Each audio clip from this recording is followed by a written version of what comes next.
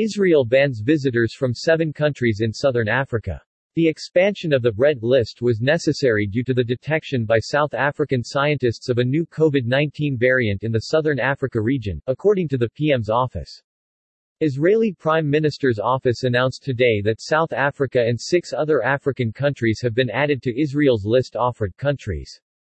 The expansion of third list was necessary due to the detection by South African scientists of a new COVID-19 variant in the southern Africa region, according to the PM's office. The variant called B1.1.529 has a very unusual constellation of mutations, which are concerning because they could help it evade the body's immune response and make it more transmissible, scientists told reporters at a news conference in South Africa.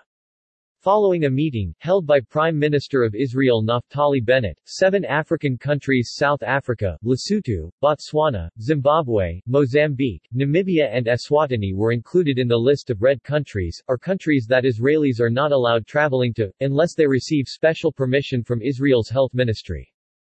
Israelis returning home from those countries would be required to spend between 7 to 14 days in a quarantine hotel after arrival.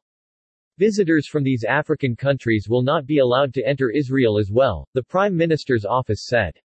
Israel has recorded 1.3 million confirmed cases of COVID-19 and more than 8,000 dead since the pandemic began.